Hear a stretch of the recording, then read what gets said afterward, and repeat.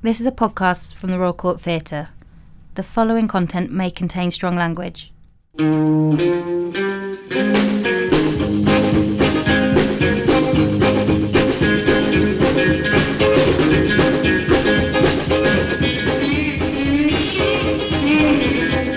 Welcome back to the third series of the Royal Court Theatre Playwrights podcast with me, Simon Stevens.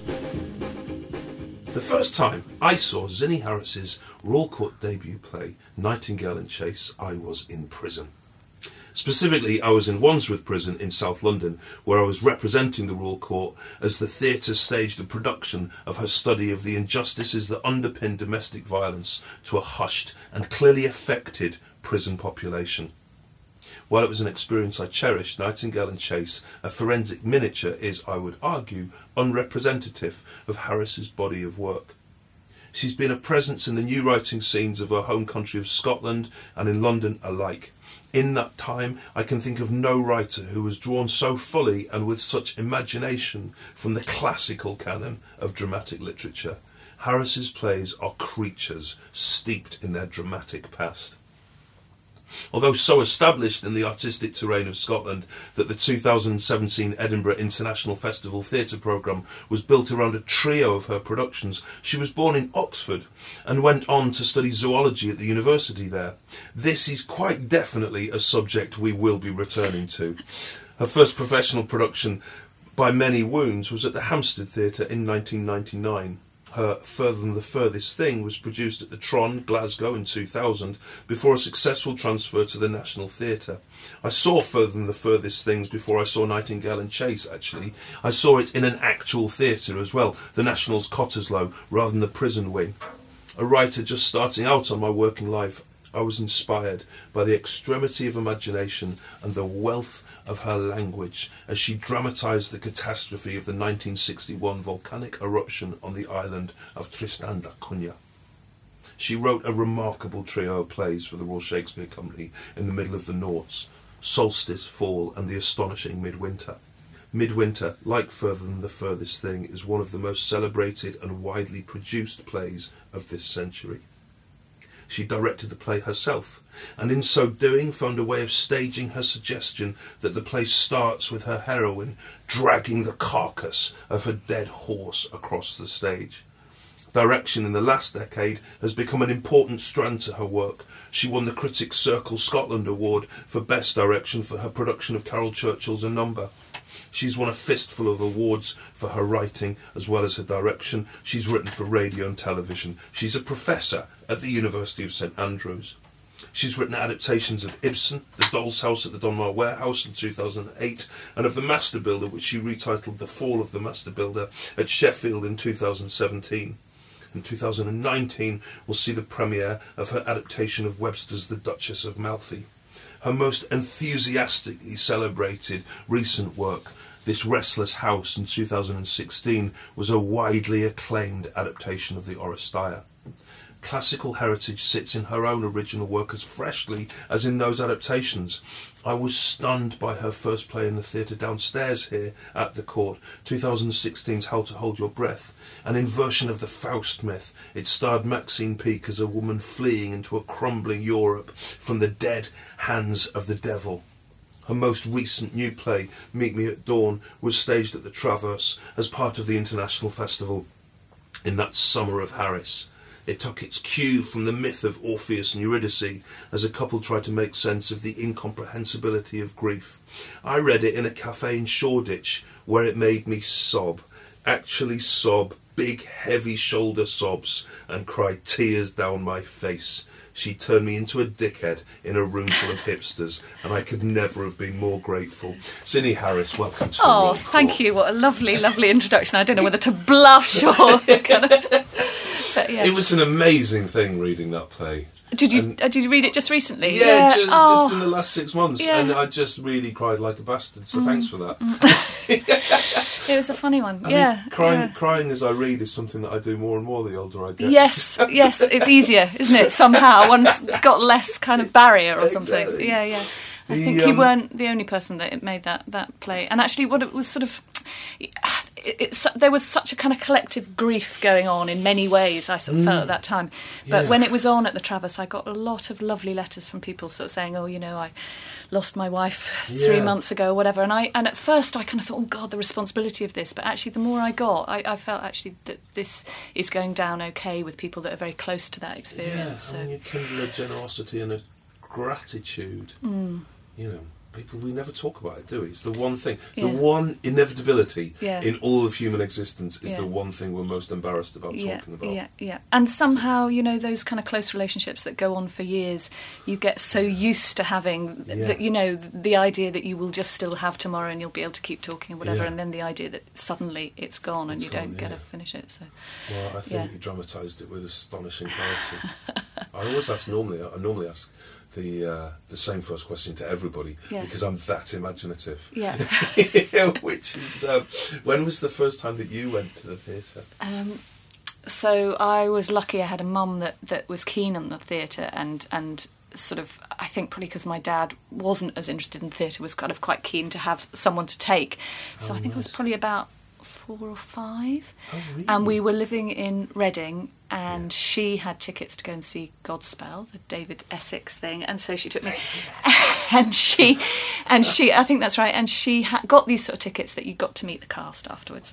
Oh, and so not only did, and I remember sitting there thinking, this is just amazing, and the music and the story, and blah, blah, blah.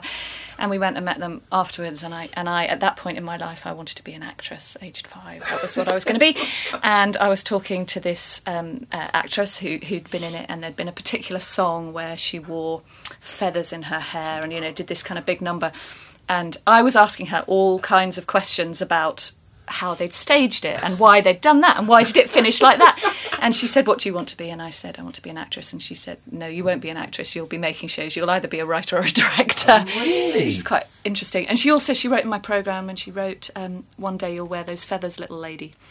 And actually, that year when I had 3 shows at the International Festival, I thought, actually, I'm wearing those feathers. And it was just a really nice kind of sense that, anyway. So that was probably the first. Do you still have it? You still got that programme? Probably somewhere in the kind of, archive of time under some, bed at my parents' house. Did you go often with your mum? Yeah, and then of course my parents moved to Scotland when I was a kid, and so that we had the Fringe in the festival, and so my mum used to take a punt on a lot of stuff, and actually not always children's stuff. So I remember she took us to Michael Clark dance, me and my sister. I think I was 9 and my sister was 2, and it was, I don't think she realised this when she bought the tickets, but it was kind of life-size dildos dancing, and and but she would just take us to whatever she fancied seeing, So we saw a lot, and we kind of saw Nina Gower when he was doing Medea. So it was brilliant, and so it was not only the Scottish work during the year,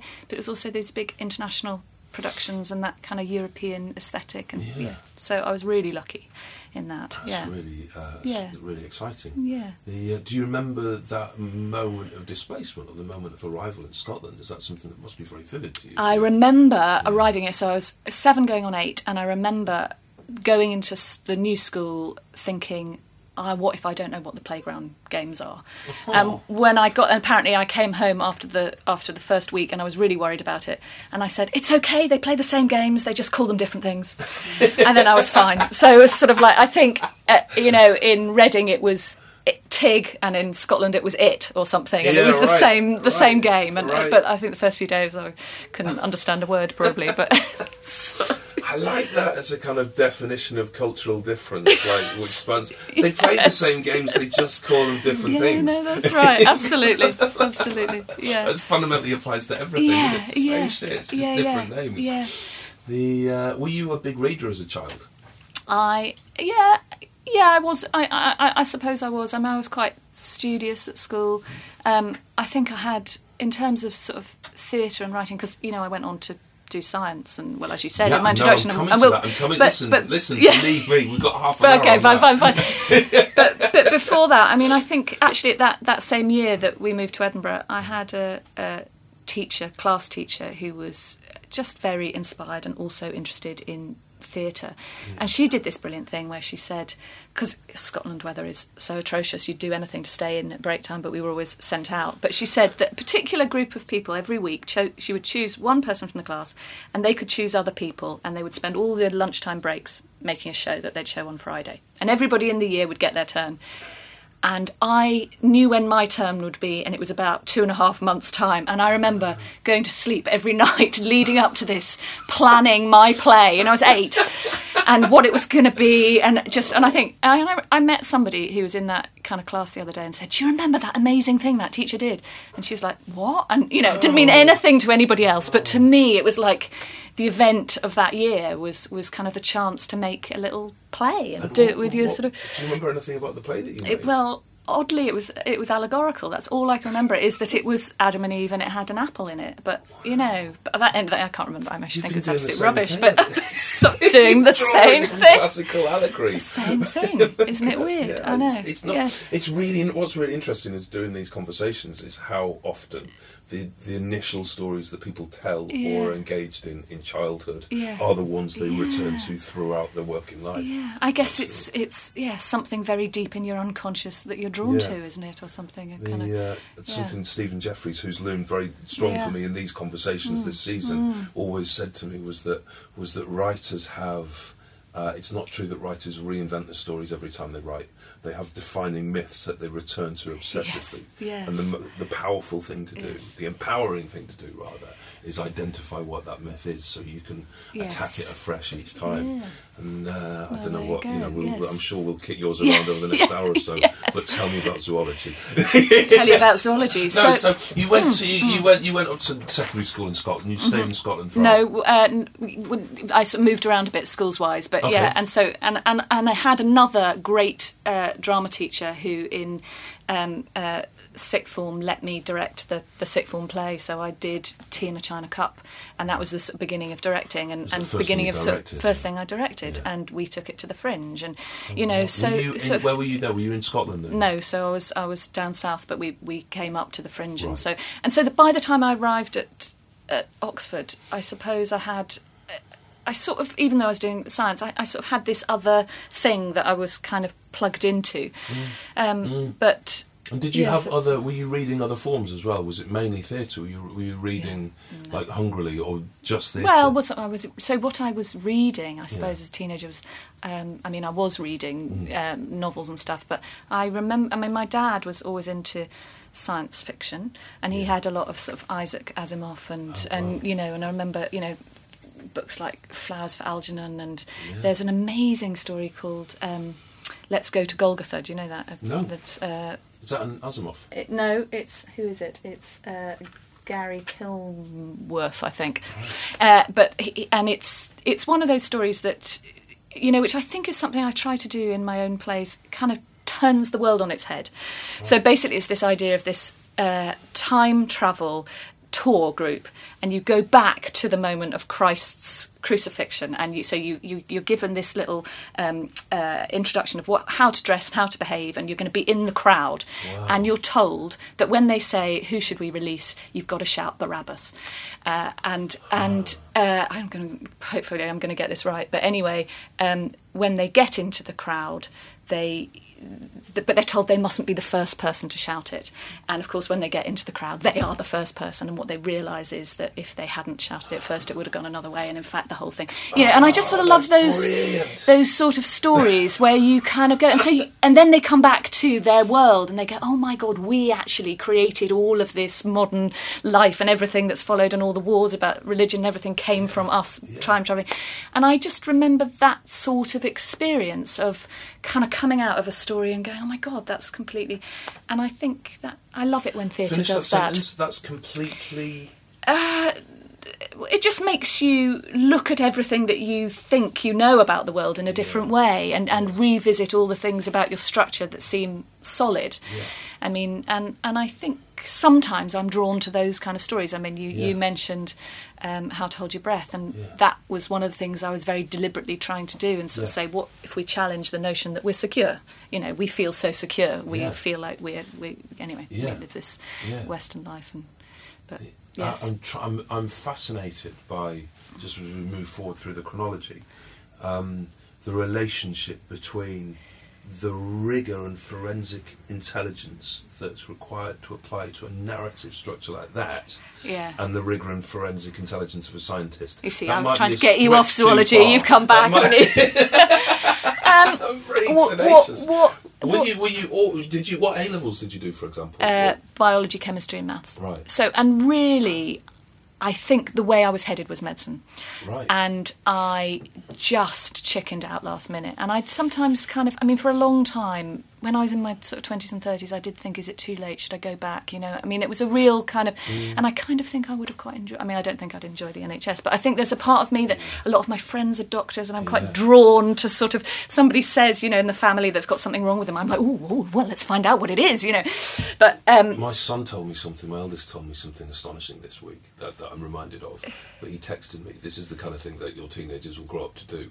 When they're in their 20s, they'll text you things like this. He texted me to say that in ancient Greek culture, the theatre was always next door to the hospital, which I didn't know that, and I love that idea. Wow. That there was in the city, there was a structural relationship between the hospital and the theatre. Yeah. That they're both places that we go to make ourselves better in some way. Yes, well, that's right. They're versions of healing, aren't they? Yeah, exactly. Yeah. But you so I shied sort of away from medicine. I didn't go for it in the end, and then I had these science A levels, and I enjoyed science. I really did, and I was I particularly enjoyed chemistry and biology, and kind of thought, well, what do I do? And I didn't have English A levels, so all those options had shut down. So I got into Oxford to do biology (zoology). I didn't do any plant options, and I liked it. And I was quite theoretical. So my dad is a entomologist. This is hence. Maybe you don't know this about me, but this hence my name. So an entomologist is someone who studies insects, and so my entire life he has been looking down a microscope. Every holiday, we go to somewhere where the insects are good, and he collects insects while me and my mum and my sister read. This was childhood holidays. We would read paperbacks on the side of a hill in France, and he'd be off with his net.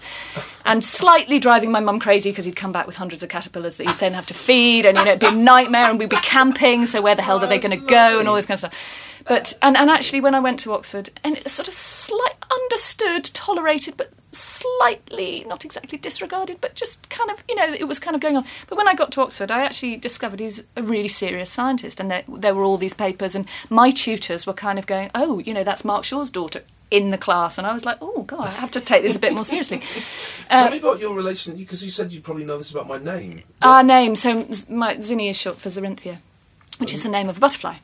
So so me and my sister got butterfly names, and what's your sister called? Melatia. That's beautiful. But so, and she calls it Mel, and neither of us really use our. I find Zorinthia is quite a name to kind of carry off. Zinni is sort of easier, although it's kind of quite nice sometimes. But you should go for it. You should try it. just, I think people, whenever I have used it, people's expectation is of this woman that's going to walk in that's really exotic, and has got this long flowing hair and wears these wonderful clothes, and I just feel like such a disappointment. So But so that was kind of in my background, and my dad, of course, is a proper natural historian. He went on from butterflies and is now parasitic wasps is the thing, and has been the thing for many years. And I think, and I wasn't. I'm hopeless practically, and we had to go on these field trips, and I would kill them all by sitting them and dropping them, just sort of rubbish at it. But I was quite interested theoretically, so I quite like neurobiology and sort of that kind of stuff. So, and I did there was a third year project we had to do, and because I was interested in neurobiology, I thought I'd do it on cockroaches and the development of flight.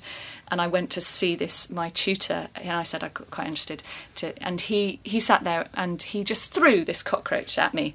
And I caught it, and he said, "Oh, you'd be fine. That was a test, because people that kind of go, no." But, so I kind of passed the first test, and then I was doing these experiments with cockroaches and locusts and the whatever. And normally what you did in the zoology buildings is you went down to the bottom of the building to a room 6 floors below anywhere called the insect breeding rooms with your jar, and said, "I want 4 instar 4 cockroaches or whatever, and the guy who worked there would give them to you. But one day he wasn't there, so I went up to my tutor and said, "Oh, he's not there. I can't do any work today." He said, "No, here's the keys. Just help yourself." So I'm going down the stairs thinking, it's okay, I'm an entomologist's daughter. It's fine. So locusts and cockroaches. Locusts swarm, and they're bred in this room in these kind of double wheelie bin type things. So I just went over and, with me on my own, my glasses, my whatever, lifted the thing, and about 100,000 locusts just came at me. Jesus Christ. And I kind of thought, well, he didn't quite put me through that test, Anyway, so, yeah. Wow. Yeah. So these were my days doing this sort of stuff. That's like a scene from a Zinny Harris play, to be fair. Kind of extremity and kind of allegory as well. And I remember the feeling of standing there thinking, how do I get out of this room and all these locusts off me? How, will this last forever? Letting them out of the room, presumably. I'm not sure that happened. But just, did I ever close that lid or did I just run? I don't know. Oh my gosh. Were you, because you're at Oxford, which clearly has a very healthy kind of theatrical scene. Were you part of that at all? Did you? Oddly, I wasn't, and I was sort of thinking, I did do something in the. I did a lot of theatre, but I went around Ouds, so I remember sort of knocking on their door and saying I want to do this, whatever. And Ouds. So there's Oxford University Drama Society, which is the big thing, and I think everything sort of goes. Yeah. And I suppose maybe I didn't quite fit or something, or the plays I wanted to do, or so I did one thing with them, and then I just thought, oh, well, sod it, I'm just going to do my own thing. So I was just doing it in kind of church halls and doing a lot of theatre, but really sort of striking out on my own. What kind of stuff were you doing? What was I doing? I did not new writing. That's the weird thing, isn't it? Certainly not my own plays, and not even when I was at Hull was I doing my own plays. Right. I was with John then, who we later got married, and so there was always a sort of role for him. So we were doing things, crazy things. We were doing musicals, and we were doing, a medieval morality play that we turned into a musical, and just sort of nuts, really. But these sort of extravaganza kind of things. This was at Hull rather than Oxford. That was at Oxford, and then I went to Hull at the end of Oxford. So I got to the end of my 3 years, and I thought, well, what am I going to do now? Am I going to go on? And because oddly the cockroaches had gone quite well, the guy said, do you want to stay on and do some research and do a PhD sort of thing? And I just sort of said, they lost all the locusts. Cockroaches. Doing cockroaches. Because they'd all gone. The locusts have fucked off somewhere. I left the bin open. Oxford is still wondering why they've got a locust in their station. Started in the early 90s. Oh, that's brilliant. Anyway, so I went to. I just blagged my way onto an MLit basically in Hull. Right. But so you decided you didn't want to. I said to him, "Can you give me a year? I want to go and to find out about this theatre thing, and will you write me a reference to go and do this course in Hull?"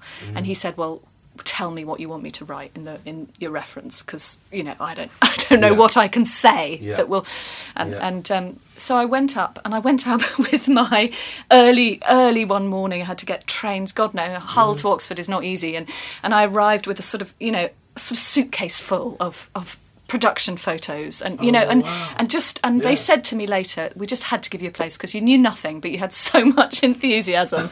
And I was just like, and then this kind of crazy thing we did, and they were brilliant for me because I didn't have English A level. I'd hardly heard of anything. I just loved theatre, and they said, why don't you go to some of the undergraduate lectures while you're here? And I even wrote some of the undergraduate essays and as well as doing the MA, so that I just got, I still have a very patchy and I have massive holes in some ways, but I just got enough of a kind of structure of what the last 100 years of drama had been happening, that I could kind of navigate my way through it. And they were brilliant and loving, and sort of took this slightly oddly shaped person and kind of steered me a bit.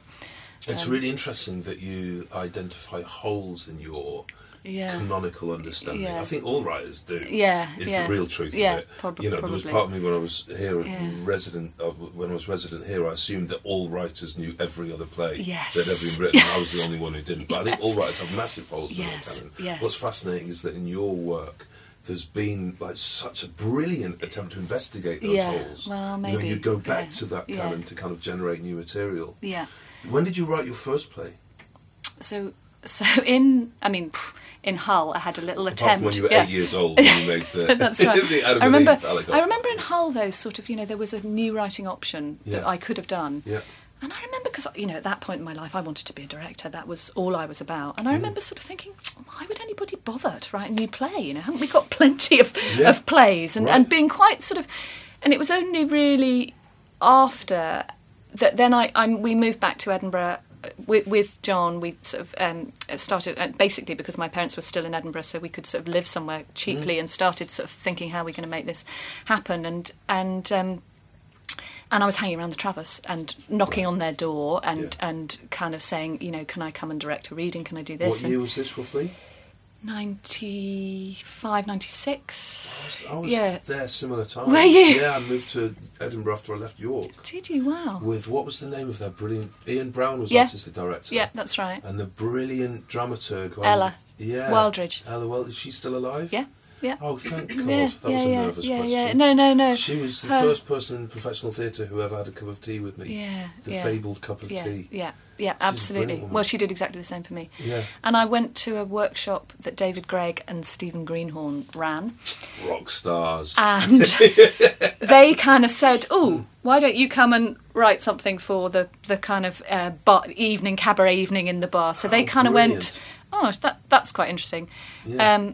And also because I was trying to direct plays, the Travis would say, why don't you look at this and give us some feedback or whatever, or even read. And I'd be reading these very new plays by people, and I'd be kind of thinking, well, why didn't they put that speech there and that speech there? And why didn't they?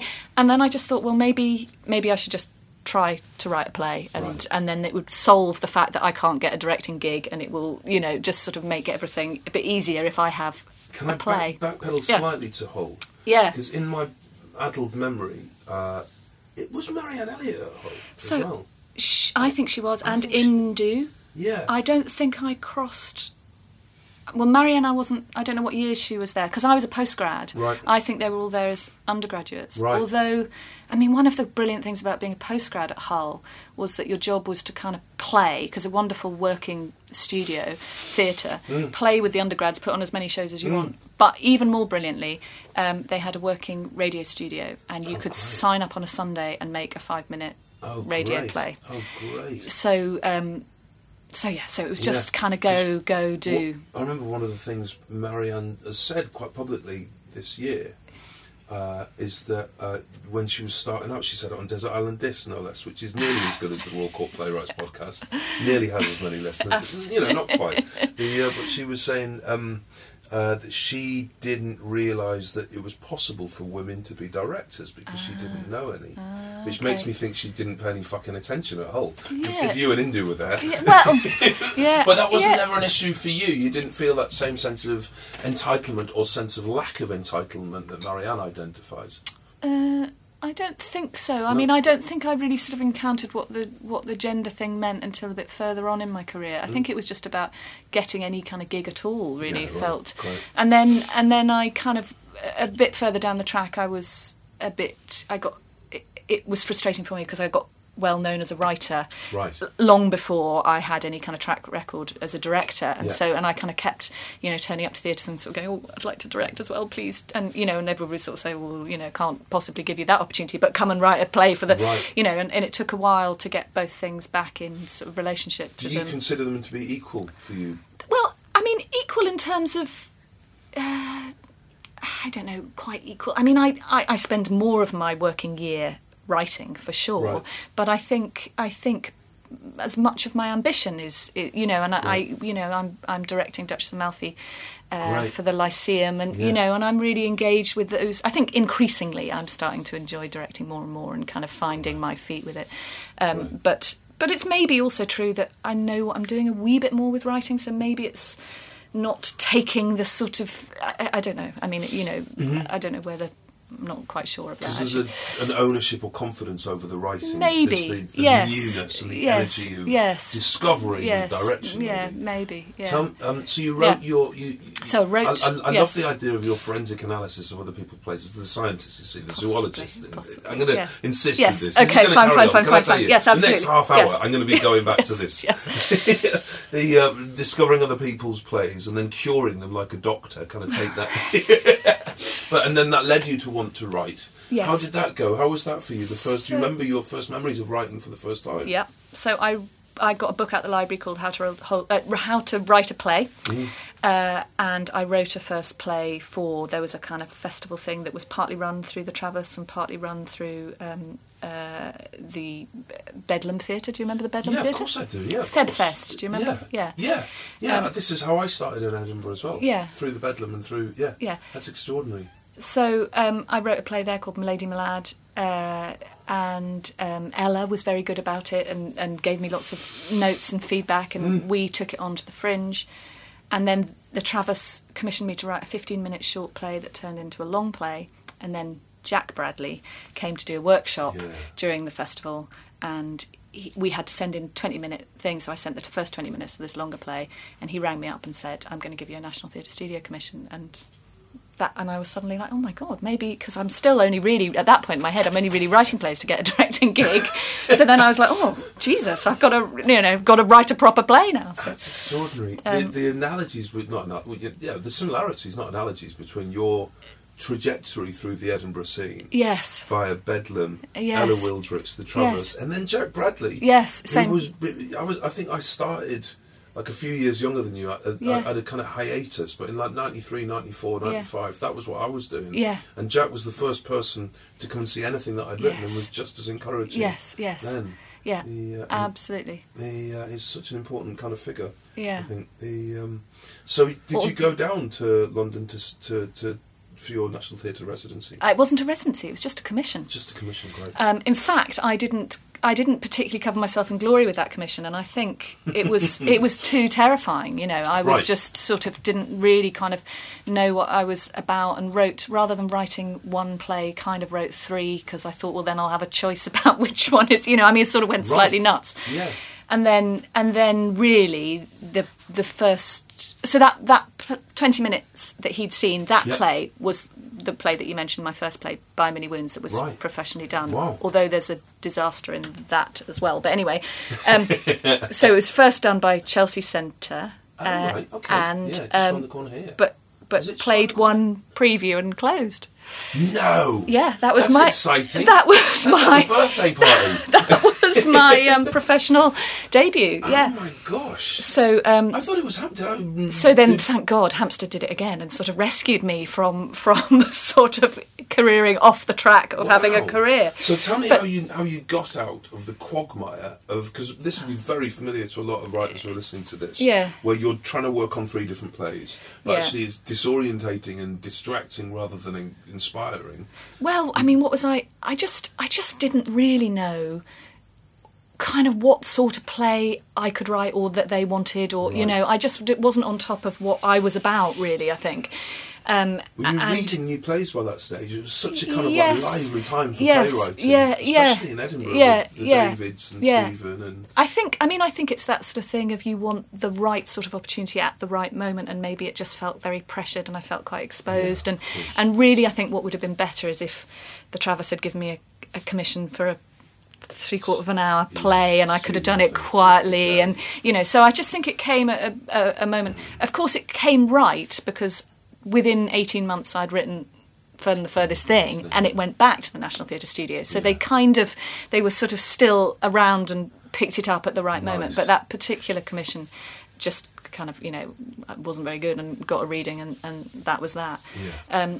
But so tell me then Chelsea about Centre. the writing. Yeah, Oh, tell no. me. Yeah, tell me about the writing of By Many Wounds.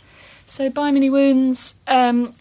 So initially I wrote it as this 15-minute for the Traverse, and it was called Sounds Abrupt, and it was the story of a girl whose sister has disappeared previously, 7 years previously, just kind of completely disappeared, and they've, you know, when she was when the girl who disappeared was 14, and it's kind of the day that the mother has discovered that they found a body somewhere. So, and it was about kind of marrying the idea of so partly biographically, we knew someone. My parents had a great friend who disappeared, and all my childhood, we still talked about her. We talked about her as if the one day she might come back, because there was just enough hope that she'd just kind of disappeared into the ether and nothing was ever found. And so even though I think everybody knew she was never coming back, we all kind of, certainly me and my sister as children, kind of had this idea that she was kind of in our family structure somewhere.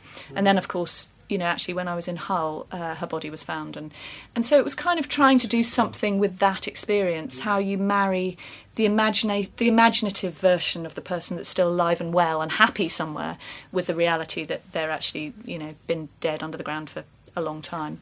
And what that then does to your imagination well, of then, the previous time. Exactly. And how you... And the two images, one is so hope-filled and the other is so horrific and brutal and whatever, and that you...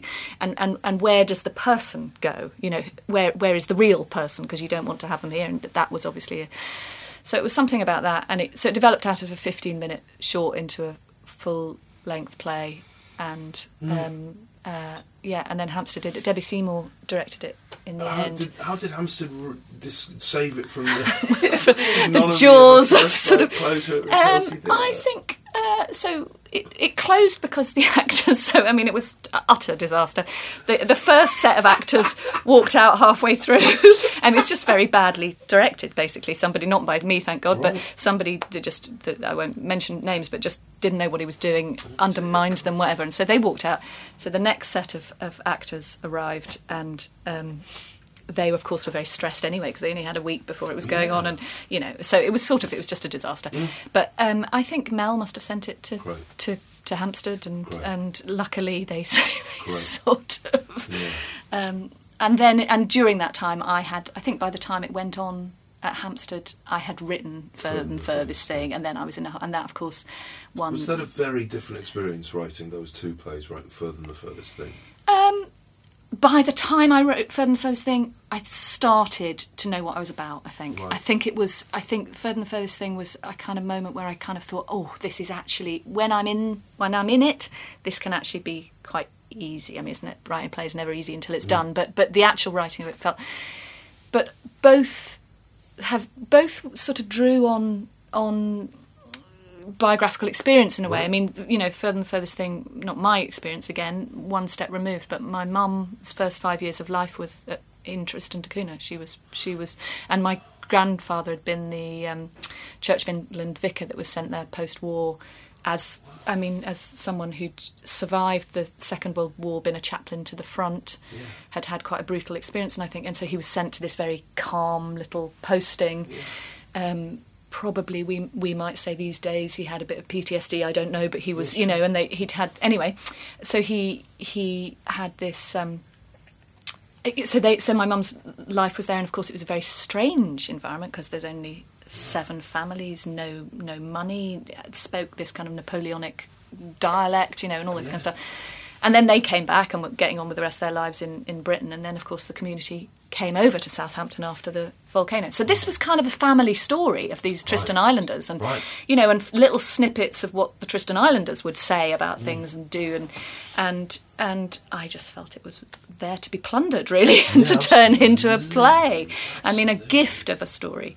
What was your actual process? Did you plan it? Were you discovering as you were writing it? What was the process? Do you remember what the process was of writing? I did a lot of research. I mean, I remember thinking that I needed to find a way to sort of give the sense that the Tristan Islanders belonged to a culture of their own and a time of their own almost, without making it seem that they were sort of less educated, or, you know, I had to do a sort of careful thing that I thought that the way I could do that is through language if I got it right, but I only had a very few little snippets of how they spoke, and these were again family little sayings, so I had to kind of use the family sayings and do a lot of reading, and there were other things that were written that I kind of found. I don't think I got any actual recordings. I got lots of photos and some little films but without any sound,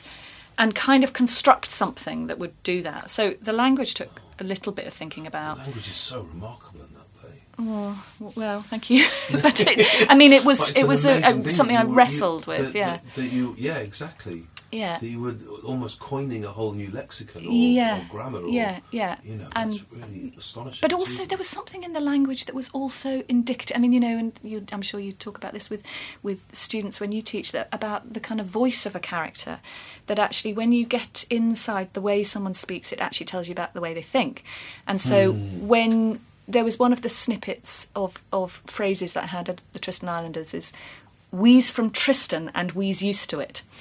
And I really and I almost had that on my wall as I was writing, "wheeze from Tristan and wheeze used to it." And what I felt about that, there was this sort of, resolution of shit may happen, but but it wasn't a kind of we're used to it and we're going to crumble, but we're used to it and we're going to kind of stand up to it. Right. But we can't change it, And that became a kind of character note for the main characters as well. And so it was things like that also inform the story in a way, Absolutely. Yeah. Did you enjoy the success of that play? I did. Yeah. I say that because success can be dislocating or disorientating. Getting the first commission. Yeah, can lead that's you to right. Think, I don't know what the that's hell I'm right. gonna do. Well, I mean, I think what happens in those early days is you just think you fluked it. And you just then go into doubt about. Well, yes. Do I think that, or do I just think, oh, that's it now? I'll never do it again. Oh yeah, actually, you're right. It's that. Right. Yeah. You get through the point where you no longer feel you fluked it, and you just think you've done your best stuff. Yeah, and that's right. And maybe it's just that's all behind exactly me now. Where I'm at now yeah, as well. Exactly.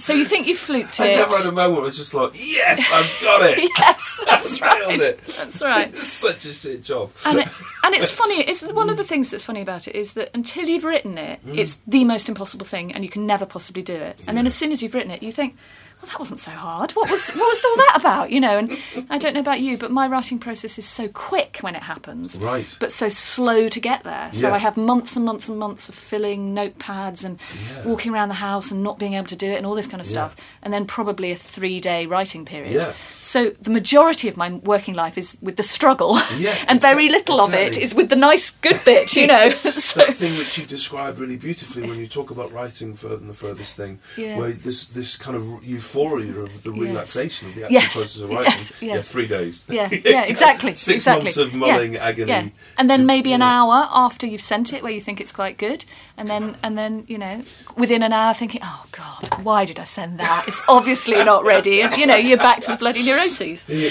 you can go an hour without. That's pretty good going. That's quite good going. I'm normally kind of like within seconds of pressing send, thinking Jesus. And for me, it's normally to Mel Kenyon, who represents both of us. It's normally like, oh, she's read it, she hates it, she can't come up, she can't find the language to tell you how bad it is. Exactly. It is. Exactly. Oh man. Yeah. You were by this stage, you with Further Than the Furthest Thing, it felt from down here as though you were really established in Edinburgh as part of the small group of brilliant playwrights who were operating at that city. Did you enjoy working in Edinburgh? Is it a city? Do you enjoy working in Edinburgh as a playwright? Is it a city that you, as a dramatist, it excites you?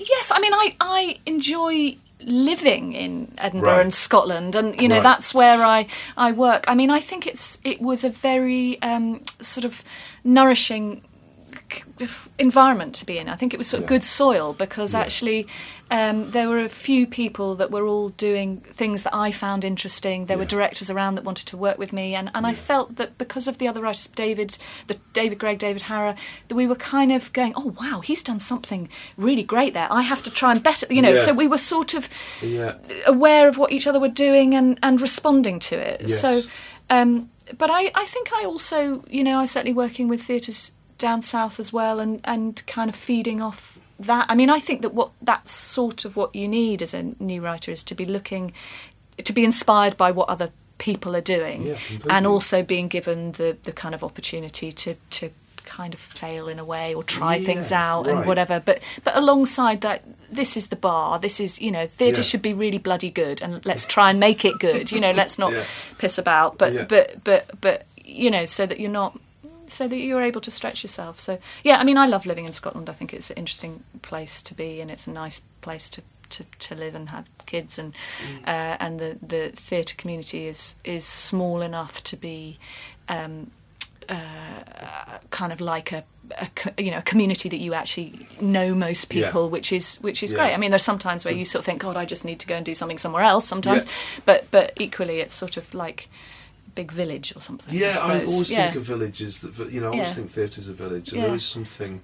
Like in villages, there's something consoling about being able to call on your neighbour. Yes. And say, how did you get that plough moving? Yeah, no, that's right. Yeah, that's right. Exactly. Yeah. Can we just go and have a grumble about how shit everything is? Yeah. Or even, will you read this and tell me what you think? Exactly. And exactly. And the number of times that David Gregg and I have sat down. I mean, he did it for me 6 months ago. I did it for him 3 months ago. Sit with a play idea that you're stuck, and just having somebody who's also a writer to chat it through with. You just, something gets unblocked, really. And I think there's something about talking to other writers about an idea that they know where you are with it. The place that you're at. That sometimes you just need to sort of say it out loud, or they might go, oh, but isn't that your problem? And you go, oh yeah, of course that's the problem. What is that character doing in there? I think it's brilliant that because that's the kind of thing that when you're starting as a kind of late teenager or in your 20s or at university, it's the kind of thing that one can cherish, and the idea that continues right the way through the professional life, I think is really galvanising.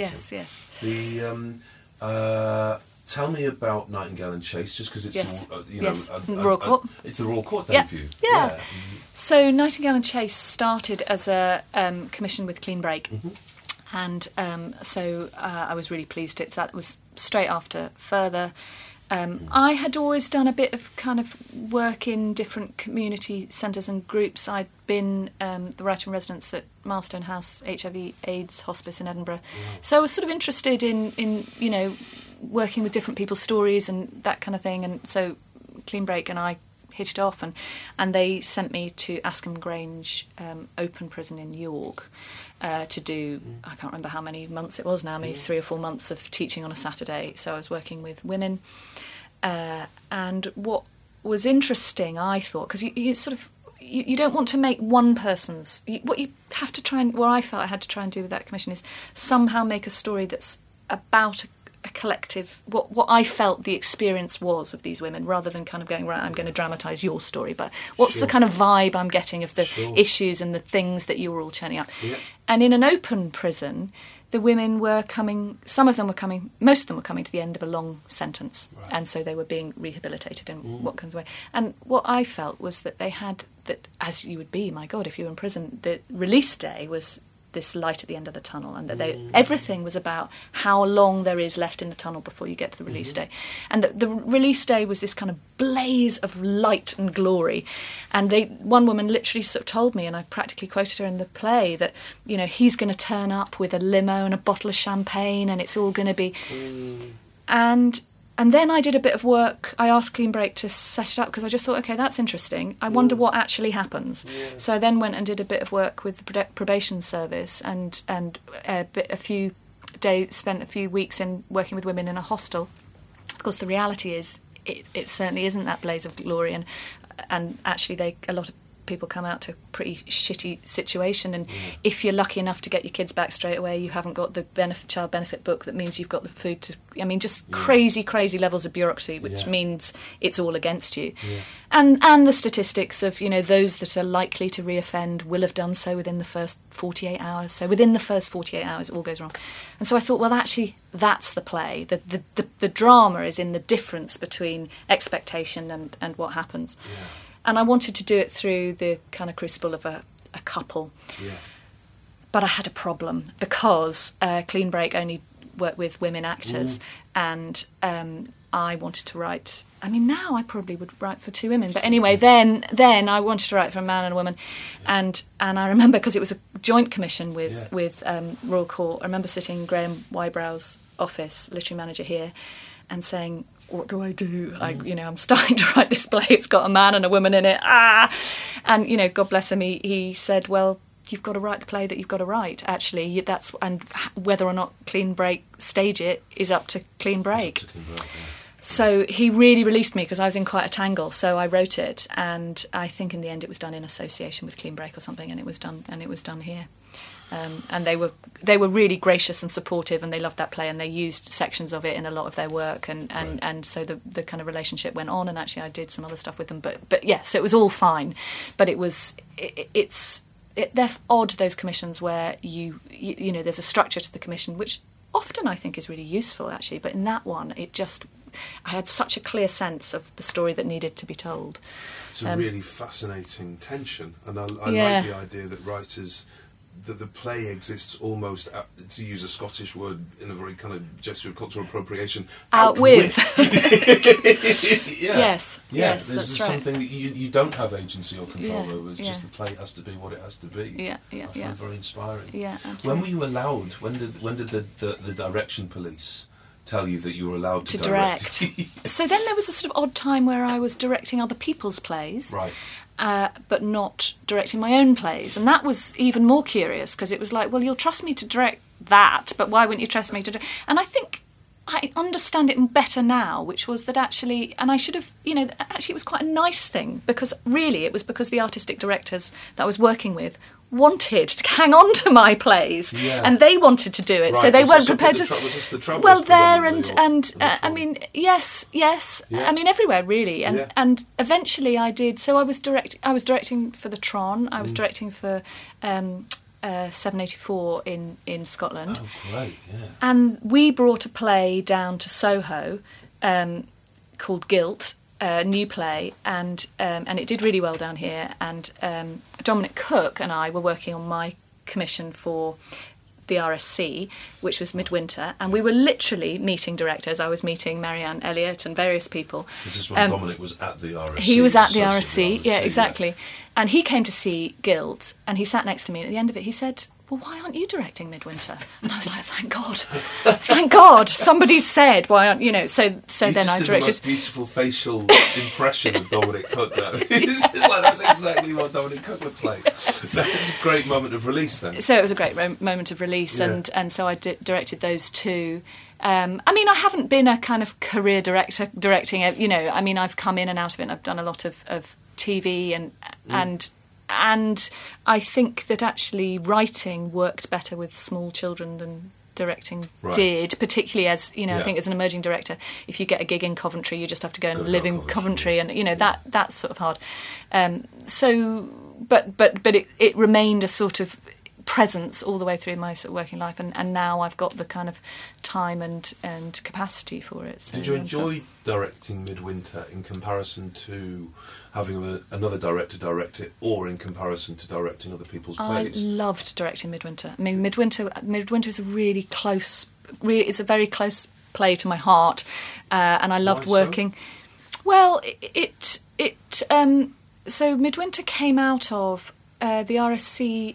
Asked me to go to, maybe you had this, I don't know, they used to do a scheme where they took 4 writers down to the other place in the summer, and they would take you to shows and you do workshops during the day, and I was one of those, and it was brilliant. There was amazing stuff in the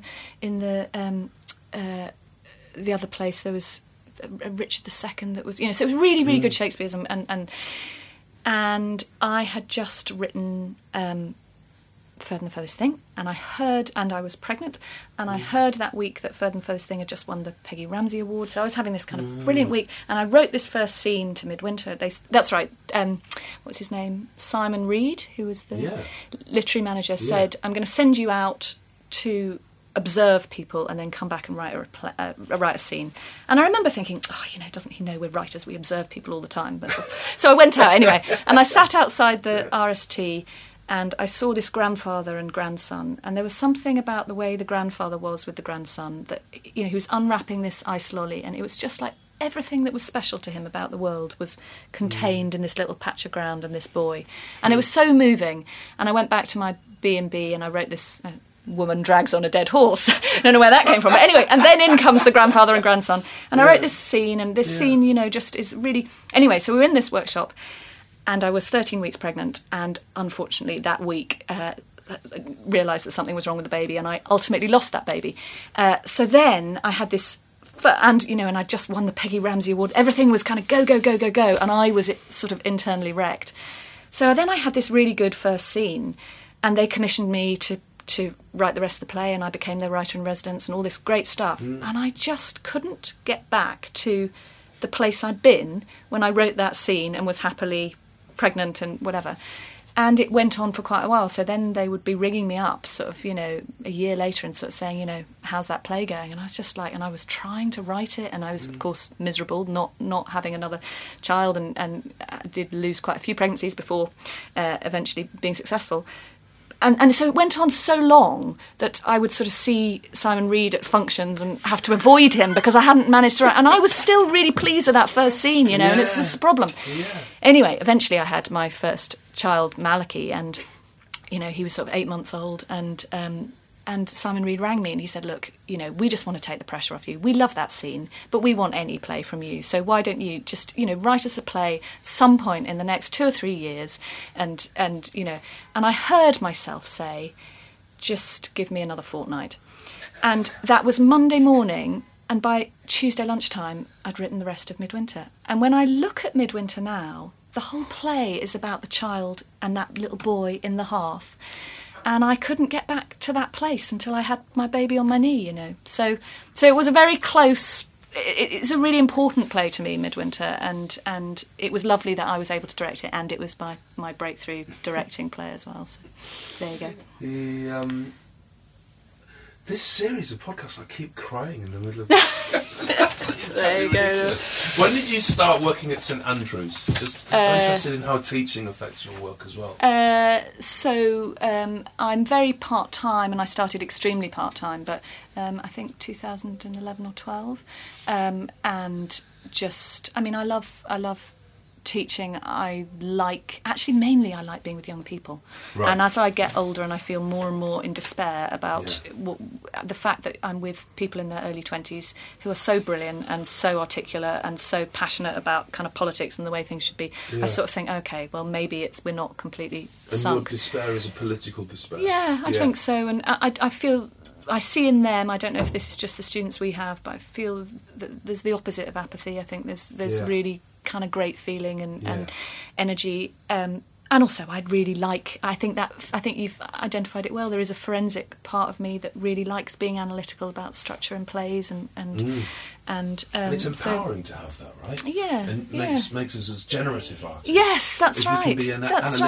Right. It's empowering. It empowers our generation of work. Yeah. And I think there is something diagnostic. A student brings you a piece of work, and you kind of go, oh well, this is probably where you need to put some attention, and then it will flower. And it's also just working with people's creativity, So, certainly with postgraduates, I sort of talk about, how to look after yourself as an artist, and that means, be reading, be seeing, go to an art gallery, treat yourself as a kind of living organism that's going to function well, as well as just expecting yourself to be able to dredge up stuff all the time. So I really like it. I mean, it's weird to be part of a English department. That's where I do feel somebody's going to discover my holes, and I'm going to, come a cropper. St Andrews got a good collection of locusts anyway. As long as they keep you away from that, I think you'll be fine. And you've written for other forms as well. You wrote for Spooks, which is exciting. Yeah. Did that empower you? Was that useful or illuminating or frustrating? But all of those. I mean, I think I really like. I think probably I like sort of visual storytelling, basically, and I think there's a lot of that in my plays.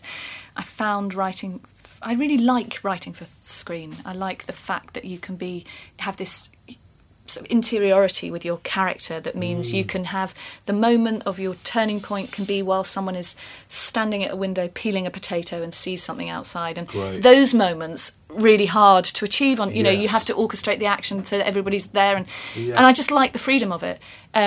Sometimes, I mean, of course, culturally it's completely different working for TV. It's so collaborative, and you have hundreds of people giving you notes and all that kind of stuff, which can sometimes be frustrating, but can also, be. I mean, there's nothing. It's the right people, then. It can be really empowering, right people. So I've done, and I'm doing more TV now.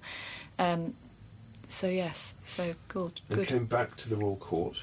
came back to the Royal Court, When yes. Vicky Yes. Ferguson took over. Yes. With a play that I adored. Oh, thank you. Hold Your Breath. I Thank thought you. it was extraordinary. How was that to write? Well, when we were talking about the moment that you feel you're never going to write a play again was just before I wrote that play. Yeah. Vicky and I had worked on a play called The Wheel in Scotland. And the National Theatre of Scotland. National Theatre of Scotland. And it had been picked up, and Steppenwolf in Chicago had just done a new production with Joan Allen in the lead, and I went over to Chicago and watched it, and I was quite low I couldn't really kind of work out what my next move playwriting. It was, I hadn't written a play. Well, when would that have been? So it was 2011. It was on. It was 2013 that I went to see it in Chicago, and I'd been doing a lot of telly, I hadn't really written a play, and I was starting to think, and I watched it, and Tina Landau, amazing director, I don't know if you know her, but she's extraordinary New York director, did the most amazing production, and as did Vicky, but anyway, I was sitting watching Joan, and I just thought, maybe this is it. Maybe this is my moment, and this is as good as it gets. And I came back to Edinburgh, and I just thought, oh well, that's it now. That's fine. I've had a good innings. And then I just thought, maybe I'll just try. It was about September, and I thought, just maybe before I completely give up, maybe between now and Christmas, I'll just see if that. I'm just. And whenever I feel really stuck, I do this thing where I just give myself 2 hours a day, and in those 2 hours, that's all I have to write, and just see, because it's kind of, if you're feeling stuck, 2 hours is long enough that you can get into something, but it's not so terrifying if it's going badly. And what will you be writing? You'll be writing dialogue, you're writing notes? So I was trying to write a new play and starting the first scene, and had you planned? Have you done your agony of mulling and planning, or was it I was in it. fresh? I mean, I think the agony of mulling and planning involves quite a lot of false starts. Right.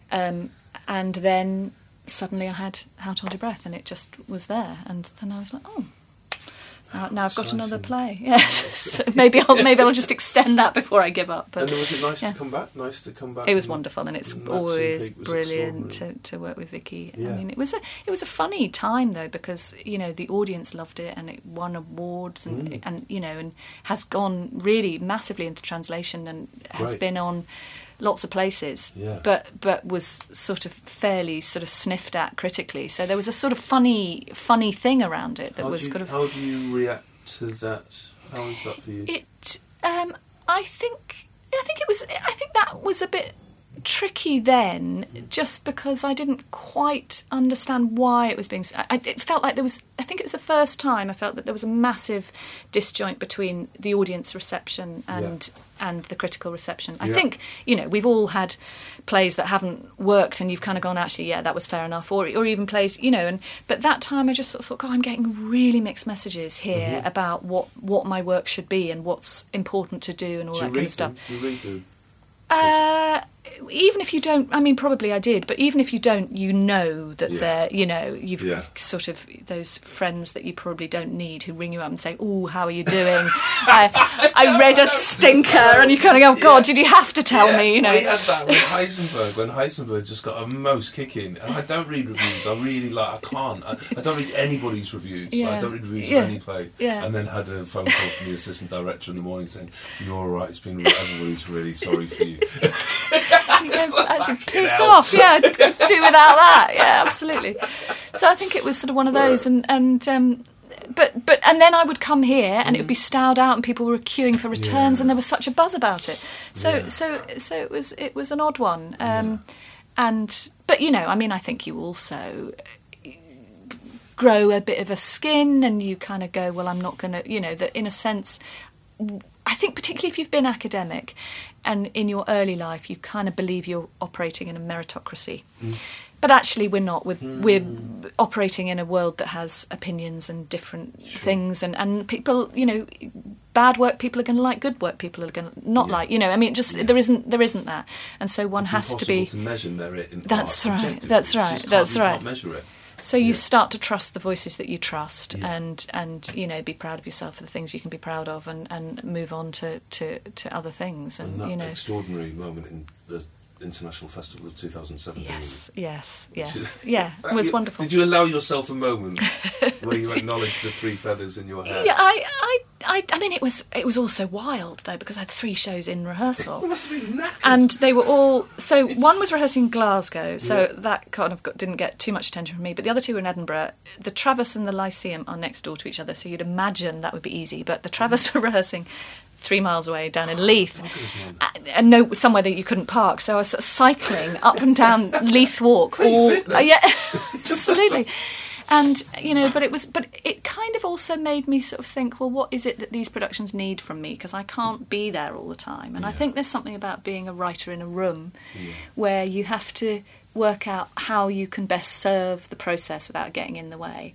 And actually, being able to be there less made that really clear. That I can come in as a creative friend, tell you what it looks like from the outside, and help you if there's little tricky bits, and then bog off again. And are you a good writer in the rehearsal room, having been an award-winning director? I think I am now. I think I had to learn how to be a writer in the room, and I think that and certainly it's something I talk to writers about when they're going into their first production, about how they can be helpful, because if you're sitting there thinking, oh, it's not how I imagined it, you're not going to be helpful. You need to be thinking about, is this telling the story?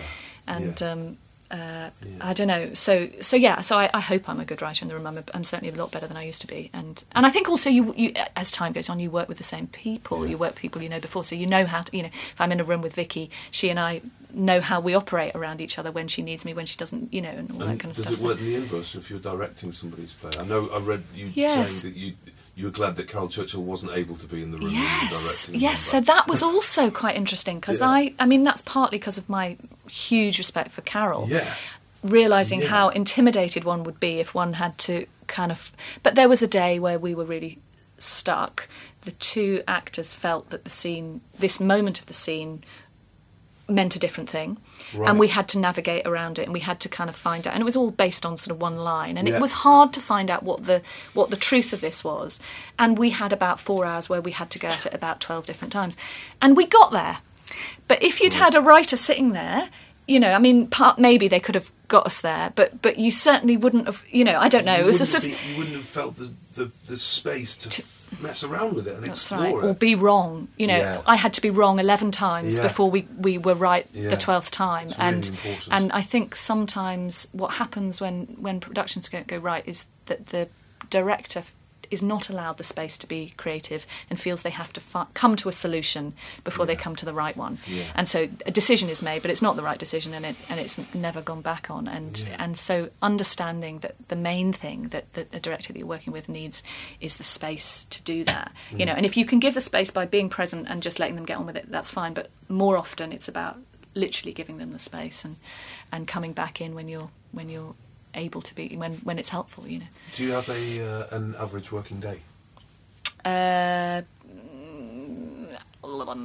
suppose if I'm writing, I try to work the school day, because I've still got primary school age child. Quite nice, actually, isn't it? Yeah, and sort of, I mean, I'm done, but I'd also give the morning probably the writing tasks and sort of admin-y tasks I'd do after about 2 or 3. So I'd probably work maybe 5 I need or 6. to learn to do that. Yeah. Do the emails at the end of the day, absolutely, not the start of the day. Absolutely. No, that's right. And you give the best hours of the day. To the emails. To the emails. Terrible. Exactly. So I don't really turn on my emails or do that stuff till after lunch. Yeah. And that's just finally, I love talking to you. I could do another hour. Really, and there's so many gaps, so many things we've not talked about, for which I apologise. Yeah. What's theatre for you? What keeps bringing you back? You said a couple of times in interviews that you're a theatre animal. Yeah. And I think of you at Oxford when you should be running after the locusts, trying to get them back in, but instead you were working in the churches with John, making musical theatre adaptations of crazy what things. What is it about theatre that's bringing you back? What is it? I think that you're bringing someone into an experience, aren't you? So we're all collectively sort of having that experience. But what I like, I mean, I don't know that, I'm not sure that I can answer that in a single thing, but one of the things that I like is taking something that we think we know and and doing something different with it. So I mean, that's why I returned to the classics. And you know, we didn't talk about This Restless House, but oh my God, we didn't. But you know what I wanted. What I wanted to do there is go. You know, we've got a notion of Clytemnestra, but let me actually unpack this a bit and put her as a woman a bit more like me, and see how that sits within this story. So it's sort of something about asking the audience to revisit something that they think they know, and also, I mean, you know, to be theatrical, to find a way that you're talking in imagery and metaphor and symbols. And is that an answer? That was a bit of a rubbish. Is that an answer? Okay, all right. I really wish I remembered your actual full name. I didn't have to call you Zinnie Harris. But Zinnie I'm glad Harris. you've forgotten. Thank you very much indeed. All right, so questions from producer Noosh. So what have you got for us, Noosh? Well, no, first off, there's just some inaccuracies in the introduction. What? So, the fall of the Master Builder was at Leeds Playhouse, not Sheffield. Shit. I'm really sorry.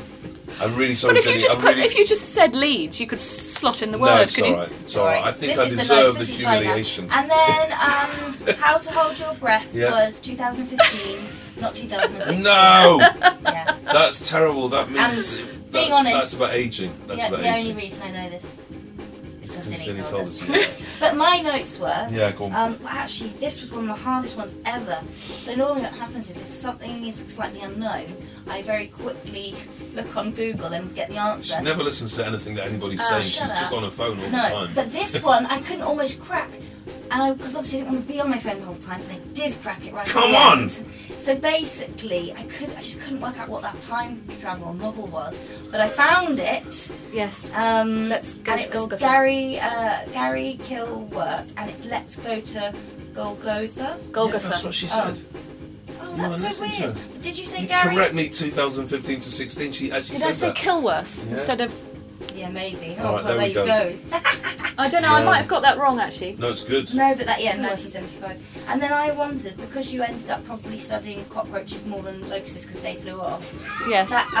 Is it true, really, that they were the only things that would survive the nuclear? Good question. And you expect me to know the answer? Yeah. No, there's a thing called tardigrades that are really weird, and they're like even pre-insect things, and they've been there since the beginning. They've survived all the mass extinctions, and they will take over the world when we've gone. And what are they called again? That Tardigrades.